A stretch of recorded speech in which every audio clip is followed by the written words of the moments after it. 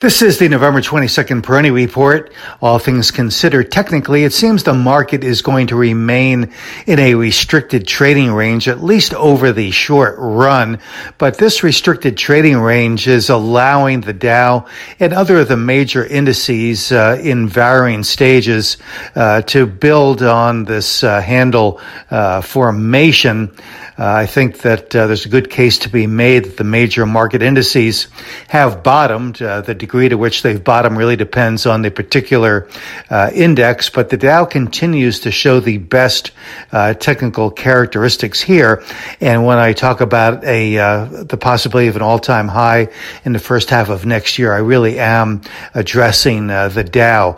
I don't necessarily see the S&P 500 making a new high, and the Dow and the Nasdaq, of course, is far from even beginning to talk about new high potential. So it really is a Dow focused or driven advance here, mostly because the Dow represents many of the traditional sectors and names that have been showing among the better relative strength.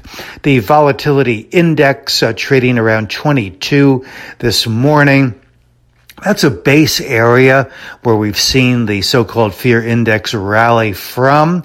But so far, the VIX has been pretty quiet. So again, it tends to underscore the possibility, if not the likelihood, that the market is going to stay pretty limited in terms of its range near term. 26 continues to be the key resistance level to watch for the volatility index. Technology continues to really labor here.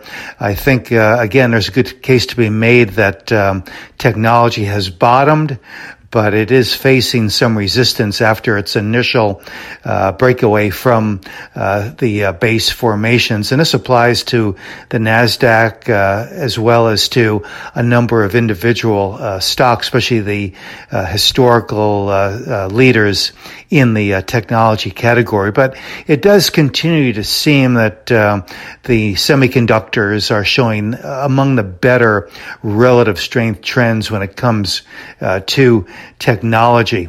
This is Gene Peroni at Peroni Portfolio Advisors. All expressions and views presented on this podcast are the opinion of the commentator and may be subject to change.